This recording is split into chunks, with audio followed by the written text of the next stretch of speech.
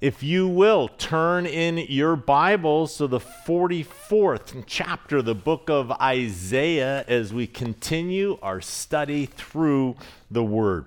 Now, you will remember that Isaiah had told the nation that they were going to be going into captivity, that the Assyrians were not going to harm them, but that they would go into captivity to the Babylonians. But here we see in the second half of Isaiah, we see that this is the encouragement where, yes, they were going to be taken out of the land, but they are going to be brought back into the land, and that Israel is God's chosen people, his servant. And so we are going to continue to see the incredible encouragement that God gives to his people, and remembering the timeline, this prior to their captivity in Babylon. In the 44th chapter, at the end of this chapter, we are going to see one of the most amazing prophecies, specific prophecies in the Word of God, and that is the reference to Cyrus the Great, and how Cyrus the Great is going to be used as an instrument of God to have his people be returned back to the nation, back to the land, and to rebuild the temple once again. And so almost 200 years before Cyrus is on the scene, we have this prophecy telling the nation that they're going to go into captivity, not by Assyria. Assyria was the current threat, but by the Babylonians, which had not even risen to power. And then he declares that he is going to place them back into the land through Cyrus, who is the Persian. This is the Medo-Persian Empire that is going to defeat the Babylonian Empire. And so we see hundreds of years ahead of time, specific name, nations, and how they are going to rise and fall underneath the direction of God. And so amazing, amazing prophecy here in Isaiah's chapter 44 and 45. So let's begin here in verse 1. And we see that it says, "Yet hear me now, O Jacob, my servant, and Israel, whom I have chosen. Thus says the Lord, who made you and formed you from the womb, who will help you. Fear not, O Jacob, my servant, and you, Jeshurun, whom I have chosen." Now, once again, he begins with this exhortation to listen to this word of encouragement. And look at the terms that he uses for Israel. He uses Jacob, my servant. And so personal name referring to the nation itself. And then he uses the term Jeshurun. Jeshurun is a poetic synonym for Israel, and it technically means the upright one.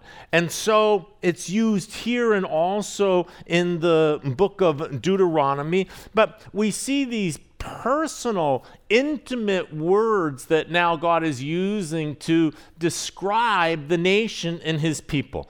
They are going to be judged and set out of the land. They broke the covenant. God said that if you would keep my covenant, then you will stay in the land. But that if you take and break my covenant, that I will cast you out of the land. And so the idolatry had reached a point now to where God was bringing judgment upon the nation. They would spend 70 years in captivity in Babylon. But God was just chastising the nation. He wasn't destroying the nation. He hadn't forgotten about the nation, and he wasn't casting them off. And so here we see these intimate names now for the nation and for God's people, as he is telling them that he has a plan for them and not to be discouraged. He says in verse 3, "For I will pour water on him who is thirsty and floods on the dry ground. And I will pour my spirit on your descendants and my blessing on your offspring. And they will spring up among the grass like willows by the watercourses. One will say, I am the Lord's, And another will call himself by the name of Jacob, and another will write with his hand, the Lord's, and name himself by the name of Israel. And so I will pour my Spirit out. We see the outpouring of this Spirit takes place now on the day of Pentecost, when the Holy Spirit is poured out and the church now is born. And the Spirit is poured out on Jews and Gentiles. Notice with me, it is interesting where one says, I am the Lord's. We see that those are Christians, people who name the Lord as their personal Lord and Savior. And another will call himself by the name of Jacob. And so those are the Jews, God's people who are the Jews. And then we see that there are those who will say the Lord's, another will write with his hand the Lord's, and name himself by the name of Israel. In that I see that those are the Messianic Jews here. And so we see the three groups of God's people, the Jews prior to the new covenant. And then we see that there are the believers that are comprised both of the Gentiles that have accepted Jesus Christ and also the Jews that have accepted Jesus Christ. And so it is speaking of that time when the Spirit is going to be poured out. You will remember that in John's Gospel, chapter 4, that there was this Samaritan woman that was at the well. And you will remember that Jesus invites her to draw water and give it to him. And you will remember the exchange that she gives and says to him, now, how is it that you could give me water? Because Jesus said that the water that you're drinking, you'll thirst again, but the water that I have to give, this now will remove your thirst. In verse 3, it said, for I will pour water on him who is thirsty. Jesus answered and said, whoever drinks of this water will thirst again, but whoever drinks of the water that I shall give him will never thirst. But the water that I shall give him will become in him a fountain of water springing up into everlasting life. Here we see the connection to God and our salvation experience now fills us and doesn't just fill us with his Spirit, but it fills us to overflowing in the same way that a spring bubbles up out of the ground and is this continuous source. So also as we put our trust, our faith in Christ and the Holy Spirit dwelling in us, and not just filling us, but this continual overflowing experience in our lives. Isaiah is looking forward to that promise and to these things that are listed here. We see in verse 6 now.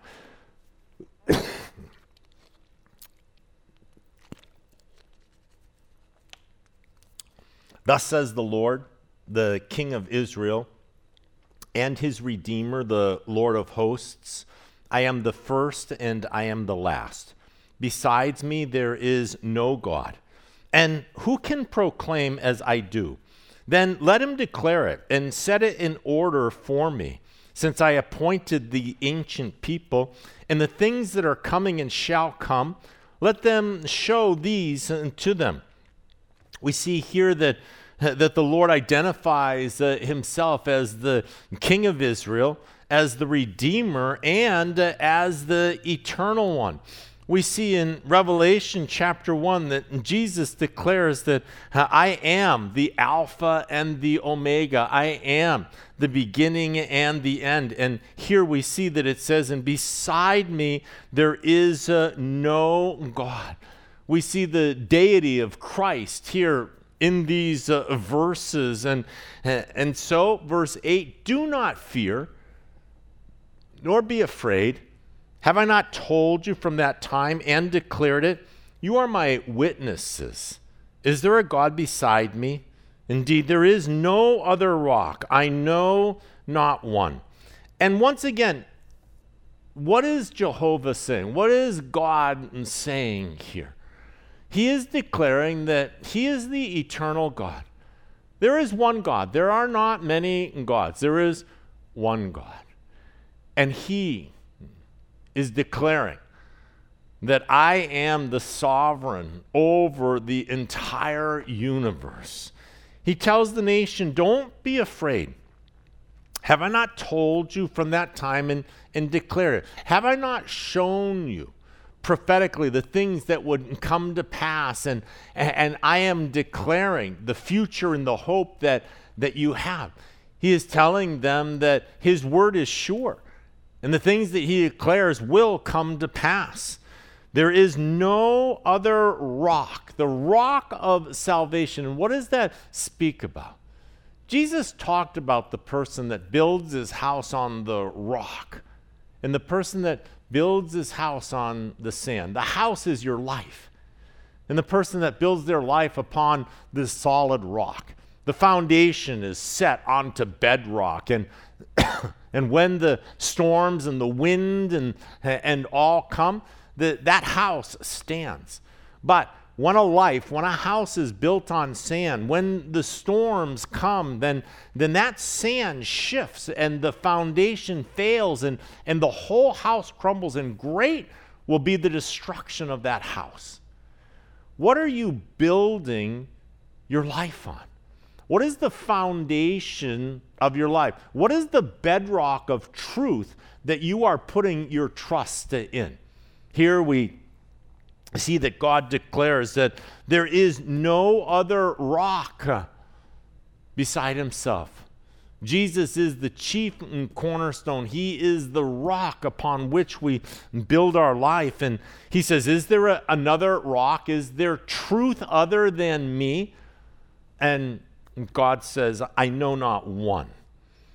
He's going to contrast now those who put their faith in God with those who put their faith in idols, in idolatry, worshiping things that are not God. And so here we see that he is reasoning. Come, let us reason together. God is reasoning with us about idols and false gods.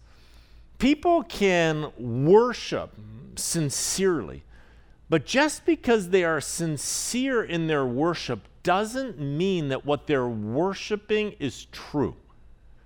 And so God is going to reason with us.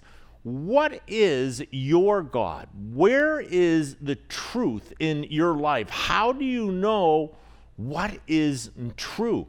And in this day, there were all of these false pagan gods that people were carving and bowing down to, and they would have their little altars, and so they would be worshiping all of these Canaanite gods. And here we see that God is saying you're bowing down to these little figures that have no substantiation behind them. There is no God behind what you are worshiping. And though you do it sincerely, you are sincerely in error.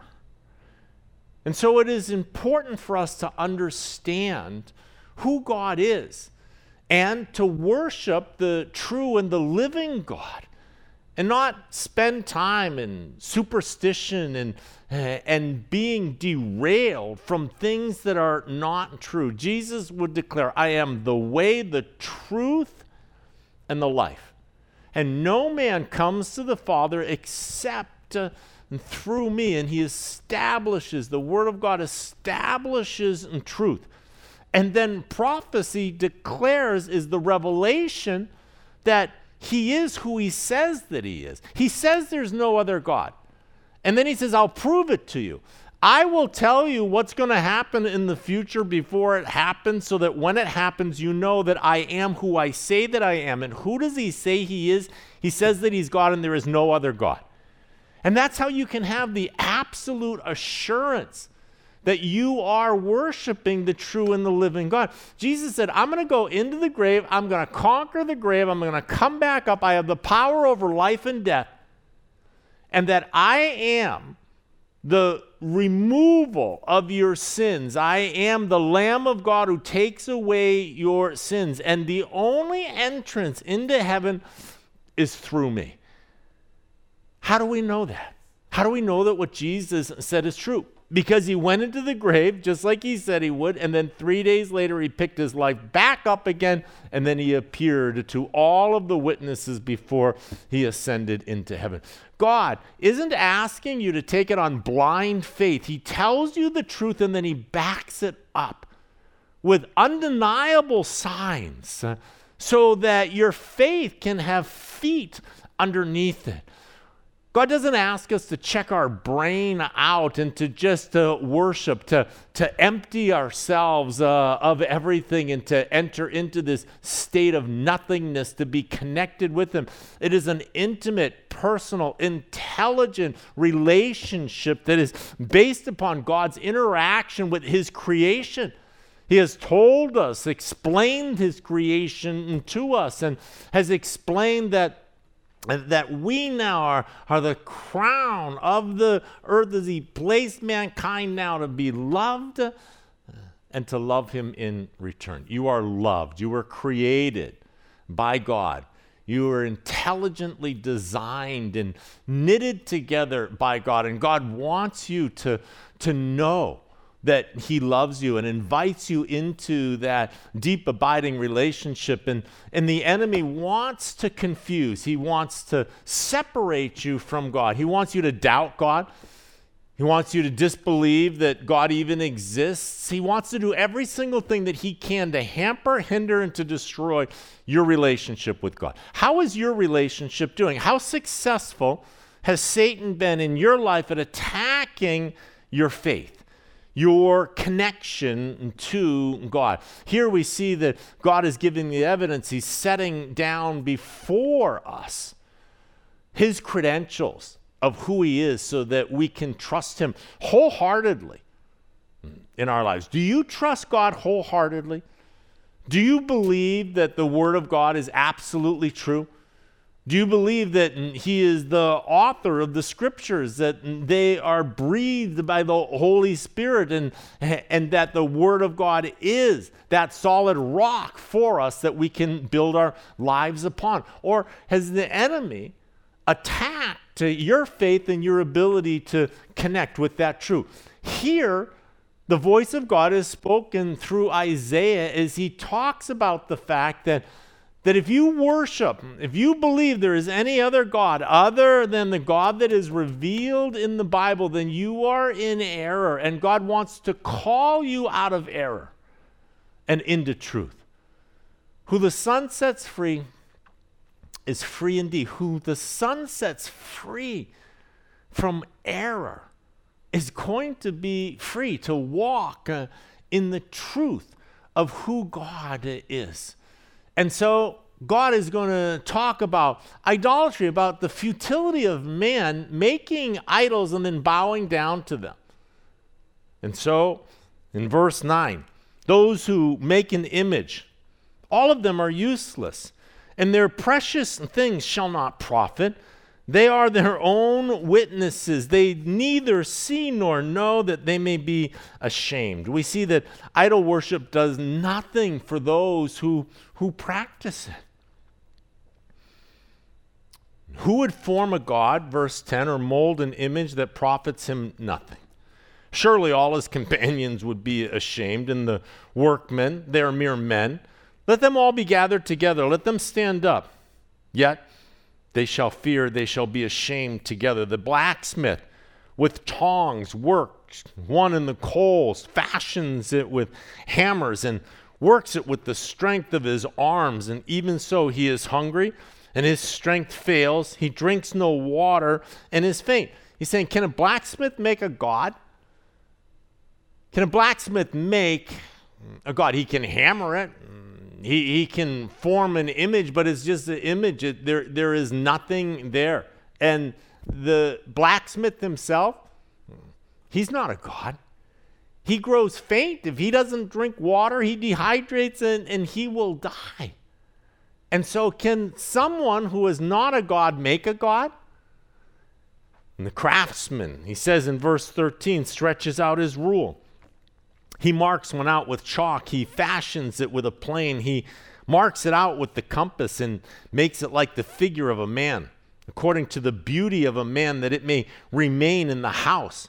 He cuts down cedars for himself and takes the cypress and the oak. He secures it for himself among the trees of the forest. He plants a pine, and the rain nourishes it. Here we see that Isaiah is declaring, God is speaking through the prophet, that the gods themselves have no life. For they're made from metal or from trees. And the trees and the metal, God is the one that makes them. We plant the seed, and then God brings the rain and waters them and nourishes them. These trees he's speaking about, verse 15, then it shall be for a man to burn. For he will take some of it and warm himself. Yes, he kindles it and bakes bread. And indeed, he makes a god and worships it. He makes it a carved image and falls down to it. All from the same log. Here we see that God is declaring, you take a tree, you cut it down. You chop up some of it for firewood. It keeps you warm. You use other of it to cook with it and to bake bread, and then you take other pieces of it and you make a god out of it. This is all from the same tree here. He burns half of it in the fire. Verse 16, with this half he eats meat.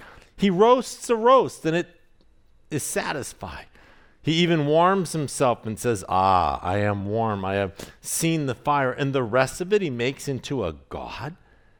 His carved image, he falls down before it and worships it, prays to it and says, deliver me, for you are my God.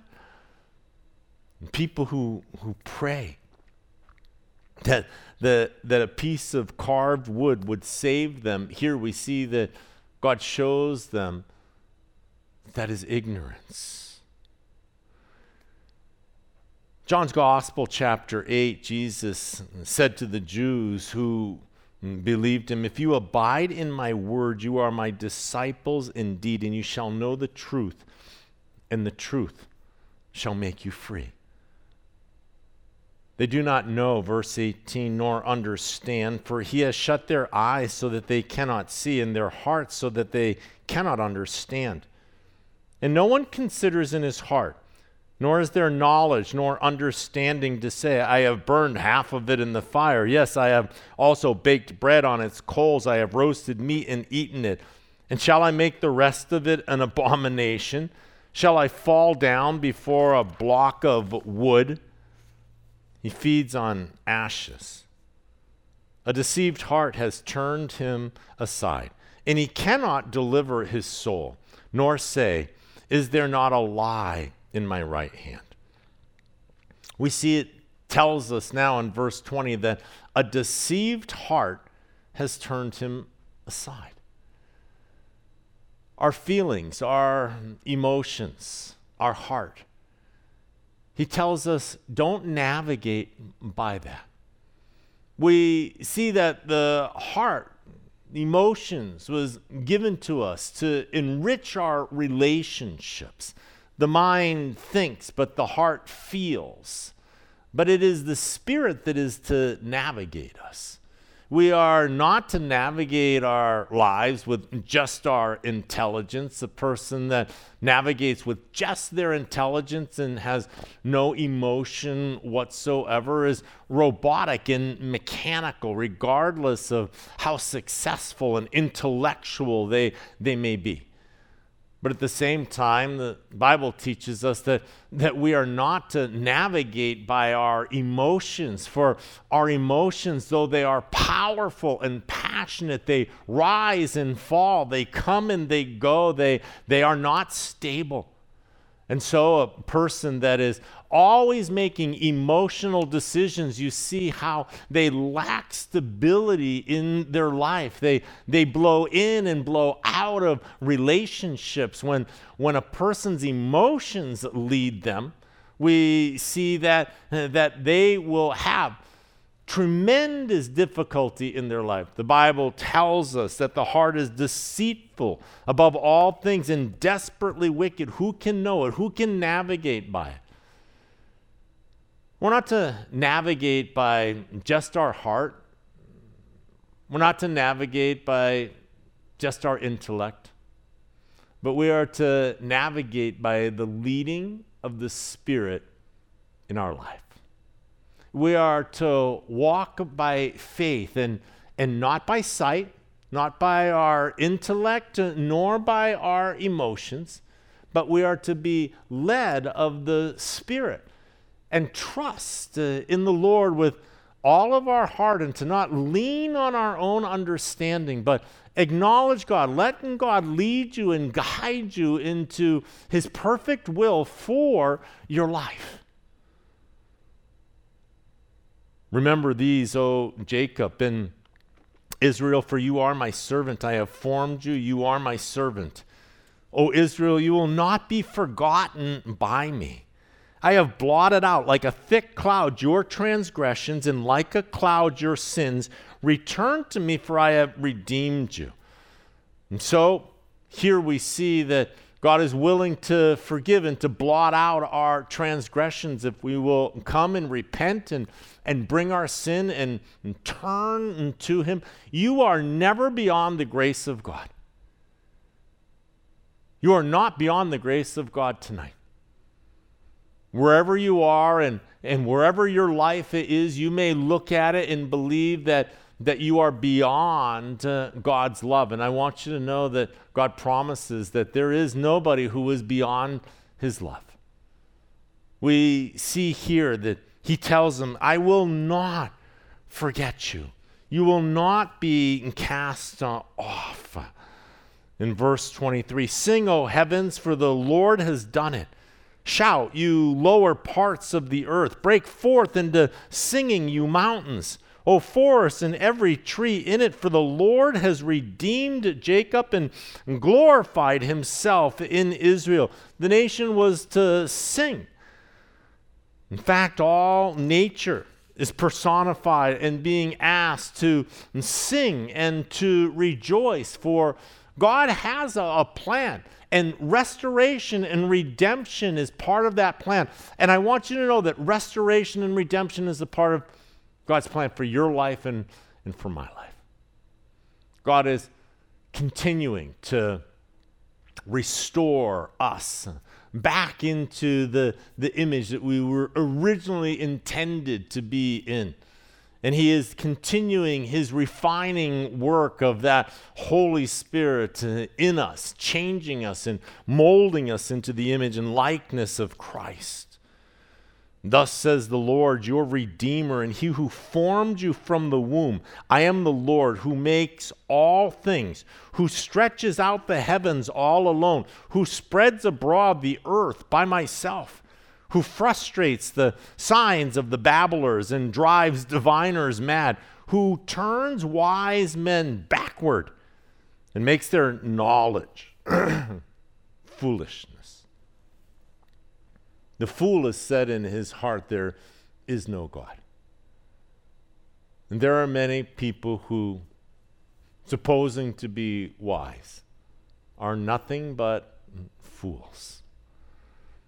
In verse 26, who confirms the word of his servant and performs the counsel of his messengers, who says to Jerusalem, you shall be inhabited, to the cities of Judah, you shall be built, and I will raise up her waste places, who says to the deep, be dry, and I will dry up your rivers. We see the fulfillment of prophecy establishes the credibility of God's word. In verse 28, who says of Cyrus, he is my shepherd, and he shall perform all my pleasure, saying to Jerusalem, you shall be built, and to the temple your foundation shall be laid.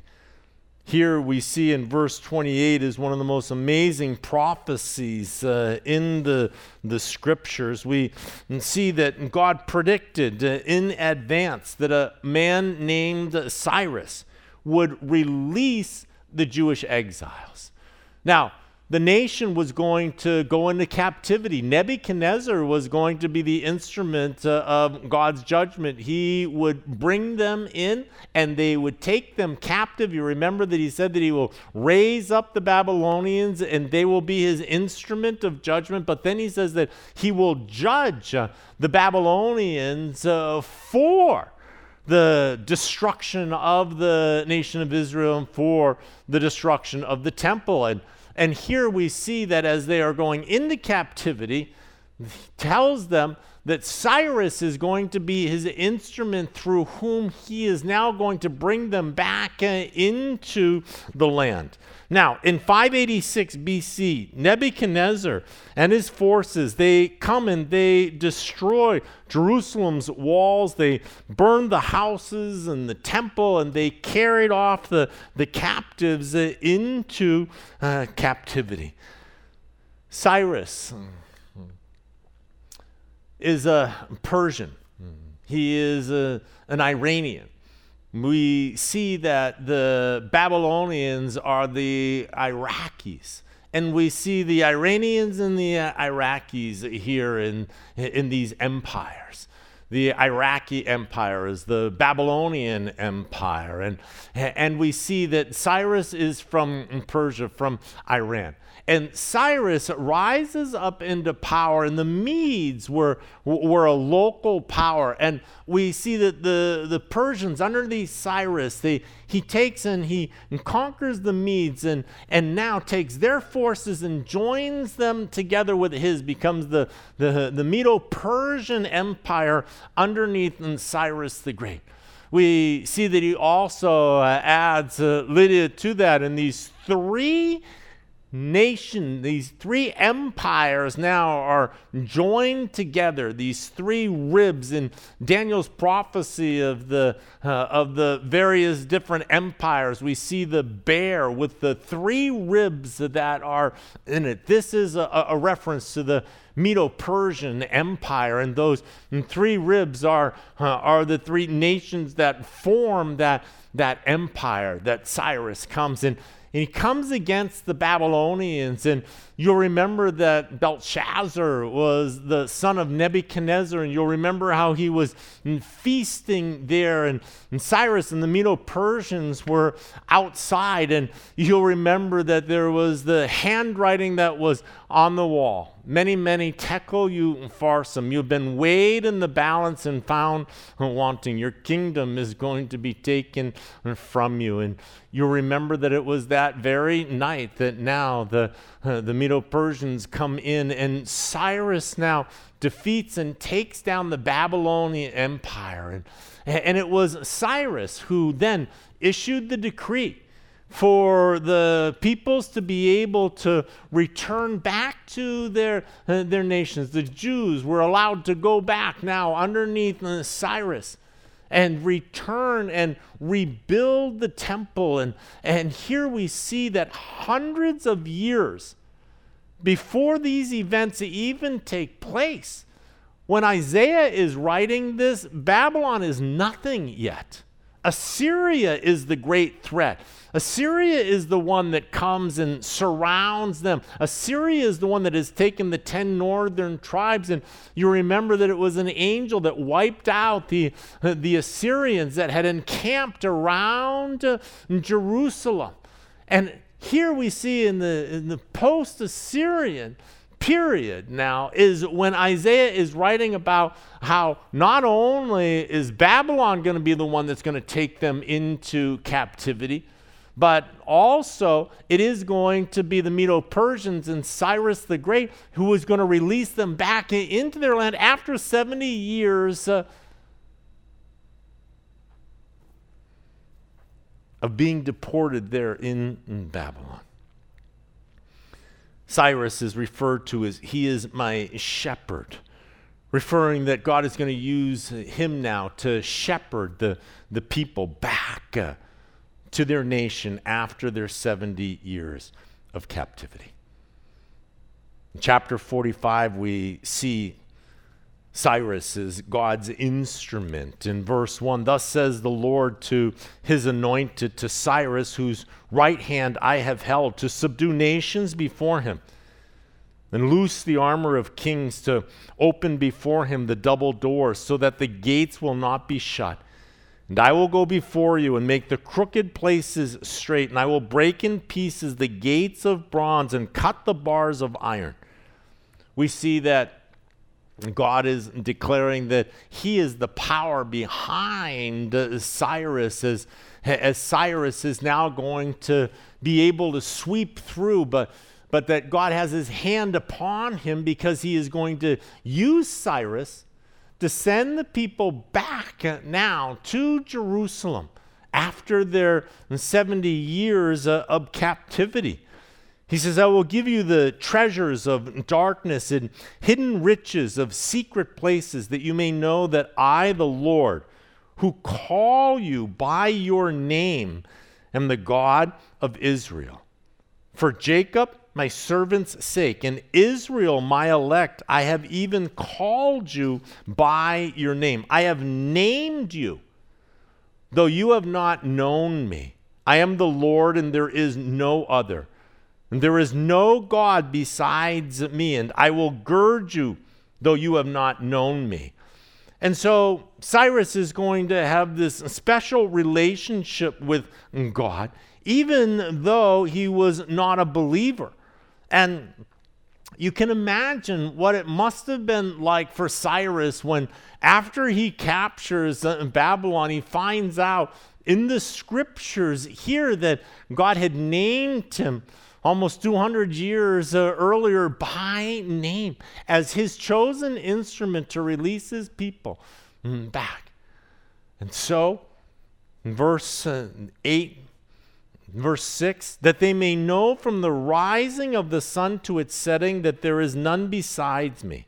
I am the Lord, and there is no other. I form the light and create darkness. I make peace and create calamity. I, the Lord, do all these things. I want you to know that righteousness exalts a nation, that God is the one that raises kings up and brings kings down. He raises governments up and he brings governments down. That there is no other God besides the true and the living God. Rain down, you heavens from above, and let the skies pour down righteousness. Let the earth open. Let them bring forth salvation, and let righteousness spring up together. I, the Lord, have created it.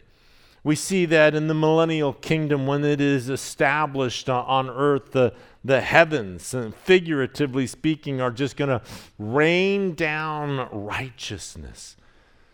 And verse 9 is a great warning. Woe to him who strives with his maker. Woe to that person who fights against their creator, the one who made them, fashioned them. Let the potsherds strive with the potsherds of the earth. Shall the clay say to him who forms it, what are you making?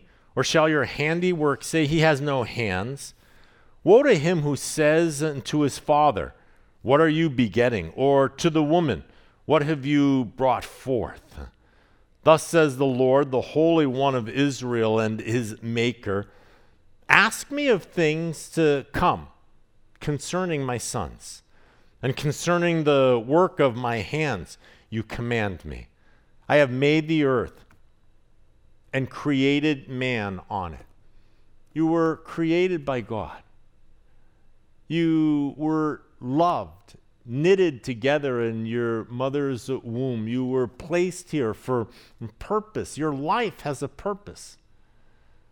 And the first purpose is to be connected to the God that created you, to know the God who is extending his arm for you to know who he is. And as you experience him, and as you experience his goodness and his grace and his love and his mercy, that you would tell others about your experience with the true and the living God. That is bringing glory to God. That is how we bring glory to God. And the chief aim of man is to bring glory to God, for you to tell other people about your experience with the true and the living God. I have made the earth and created man on it. I think of how many people are so deceived by Satan to believe in evolution, to believe that there was just suddenly this great explosion of matter, and from this we now have the mankind today. And how it is that when asked, where did that matter come from? Who created that matter that blew apart into the solar systems and the stars that we have? There is no answer. And yet, they refuse to believe that God is the one that created them. Satan has blinded their mind that they cannot and will not come into a relationship with God as God stretches his hands out. And nature itself, creation itself, demands the answer, where did all of this come from? Where did all of this come from? A man cuts down a tree and makes an idol and worships the idol, and God says, who made the tree that you're worshiping? Who made the earth? Who made you that breathed life into you? And so we see God's desire to reconcile mankind back unto himself.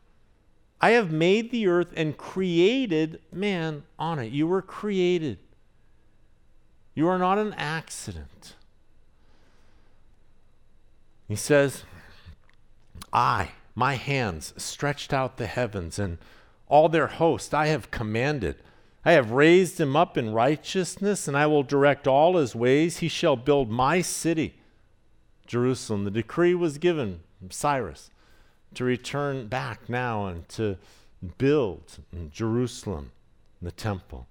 And let my exiles go free, not for price nor reward, says the Lord of hosts. His plans to raise Cyrus up, and Cyrus's task again is stated to allow the freed exiles to go back and to rebuild God's city, Jerusalem.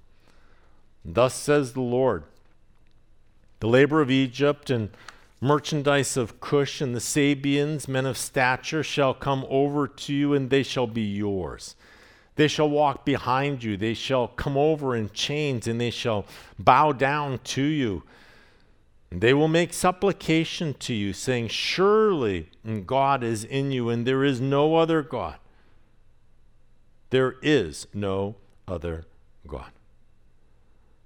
We see that there is going to come a time when every knee will bow and every tongue will profess that Jesus Christ is Lord. Truly you are God, who hide yourself, O God of Israel, the Savior. They shall be ashamed and also disgraced, all of them. They shall go in confusion together, who are makers of idols. But Israel shall be saved by the Lord with an everlasting salvation. And you shall not be ashamed or disgraced forever and ever. So interesting that after the Romans destroy the nation of Israel, and there it sat, destroyed for almost 2,000 years. And we see here is the promise that there is an everlasting salvation for the nation of Israel, and that you are not going to be ashamed or disgraced forever and ever. And yet there was no longer any nation, and they had been disgraced in the burning and the destruction, the sacking of their nation, the destruction by the Romans. And yet God says, no, I have a purpose and a plan for you. We see the first time they were brought into captivity and they were dispersed was into Babylon, and he brings them back. But But then they are once again, as Jesus said, that every stone is going to be destroyed and it is going to be burned. And we see the destruction that he was weeping over as he is making his triumphal entry into the city itself. And oh, how I had desired, like a mother hen brings her chicks under her arms to protect you, but you would not. And yet we see that God says that I have a plan and purpose for the nation of Israel, and it will stand forever and ever. And there for 2,000 years, there was no Israel until May of 1948. Ezekiel's prophecy, the regathering together, the dry bones prophecy, will you be gathered together from the four corners of the earth and brought back to my land again, and I will knit you together and stitch you back together. For God has a purpose and a plan for the nation of Israel. And we see that purpose and plan unfolding. We see that the events are ripe now for the return of Jesus Christ to establish his rule and reign in righteousness. And what exciting times we are living in. God is not done with the nation of Israel. You shall not be ashamed or disgraced forever and ever. For thus says the Lord, who created the heavens, who is God, who formed the earth and made it, who has established it, who did not create it in vain, who formed it to be inhabited. I am the Lord, and there is no other. I have not spoken in secret in a dark place of the earth. I did not say to the seed of Jacob, seek me in vain. I, the Lord, speak righteousness. I declare things that are right. We see that in captivity, the Jews could count on the fact They could count on the fact that the Lord was going to deliver them from exile by Cyrus. Assemble yourselves and come, draw near together, you who have escaped from the nations. They have no knowledge who carry the wood of their carved image and pray to a God that cannot see. Tell and bring forth your case. Yes, let them take counsel together. Who has declared this from ancient time? Who has told it from that time? Have not I the Lord? And there is no other God beside me, a just God and a Savior. There is none besides me. We see over and over again, God says, this is what I am going to do, and there is no other God beside me. There will be gods of all the different nations. They are false gods. They are just simply idols. I raise up nations and I take them down. I'm going to bring my people into captivity, not through the Assyrians, but through the Babylonians. But I will bring judgment on them by the Medo-Persians, and I will name the commander, Cyrus, who is going to send my people back and send them back to rebuild my temple. There is none besides me. Look to me and be saved, all you ends of the earth, for I am God and there is no other. Are you hearing a theme here in these chapters? Do you hear the heart of God as he sees the futility of people that have believed the lie of the enemy, that bow down to all sorts of false gods, all types of superstitions, believing in, hoping and trusting in things that just simply are not true. And just because you believe something sincerely does not make it true. God is declaring, I am the true and the living God, and there is no other God beside me. I have sworn, verse 23, by myself, the word has gone out of my mouth in righteousness and shall not return, that to me every knee shall bow, every tongue shall take an oath. And he shall say, surely in the Lord I have righteousness and strength. To him men shall come, and all shall be ashamed who are incensed against him. In the Lord, all the descendants of Israel shall be justified and shall glory. Israel is God's covenant people. and they will be justified. They will be found righteous in the Lord, and in that they will rejoice. Trust in the Lord. He has a great plan for your life. And though things may be difficult right now, and there may be hardships, know that hardships do not mean that you are cast off, that God is angry with you, or that he has forgotten you. God promises that even in the difficulty and the uncertainty of hardships, that he will be in the fire with you. Jesus declared that he will never leave us or forsake us. He has sent the Helper, the Holy Spirit, the Comforter, that will lead us and guide us and aid us, minister to us. Do not be afraid. Do not be afraid. Trust God. Get to know the true and the living God. Press deeper in intimacy and communion and fellowship with your Maker, and experience his goodness, his grace, and his love, and tell everybody about it. Let's pray.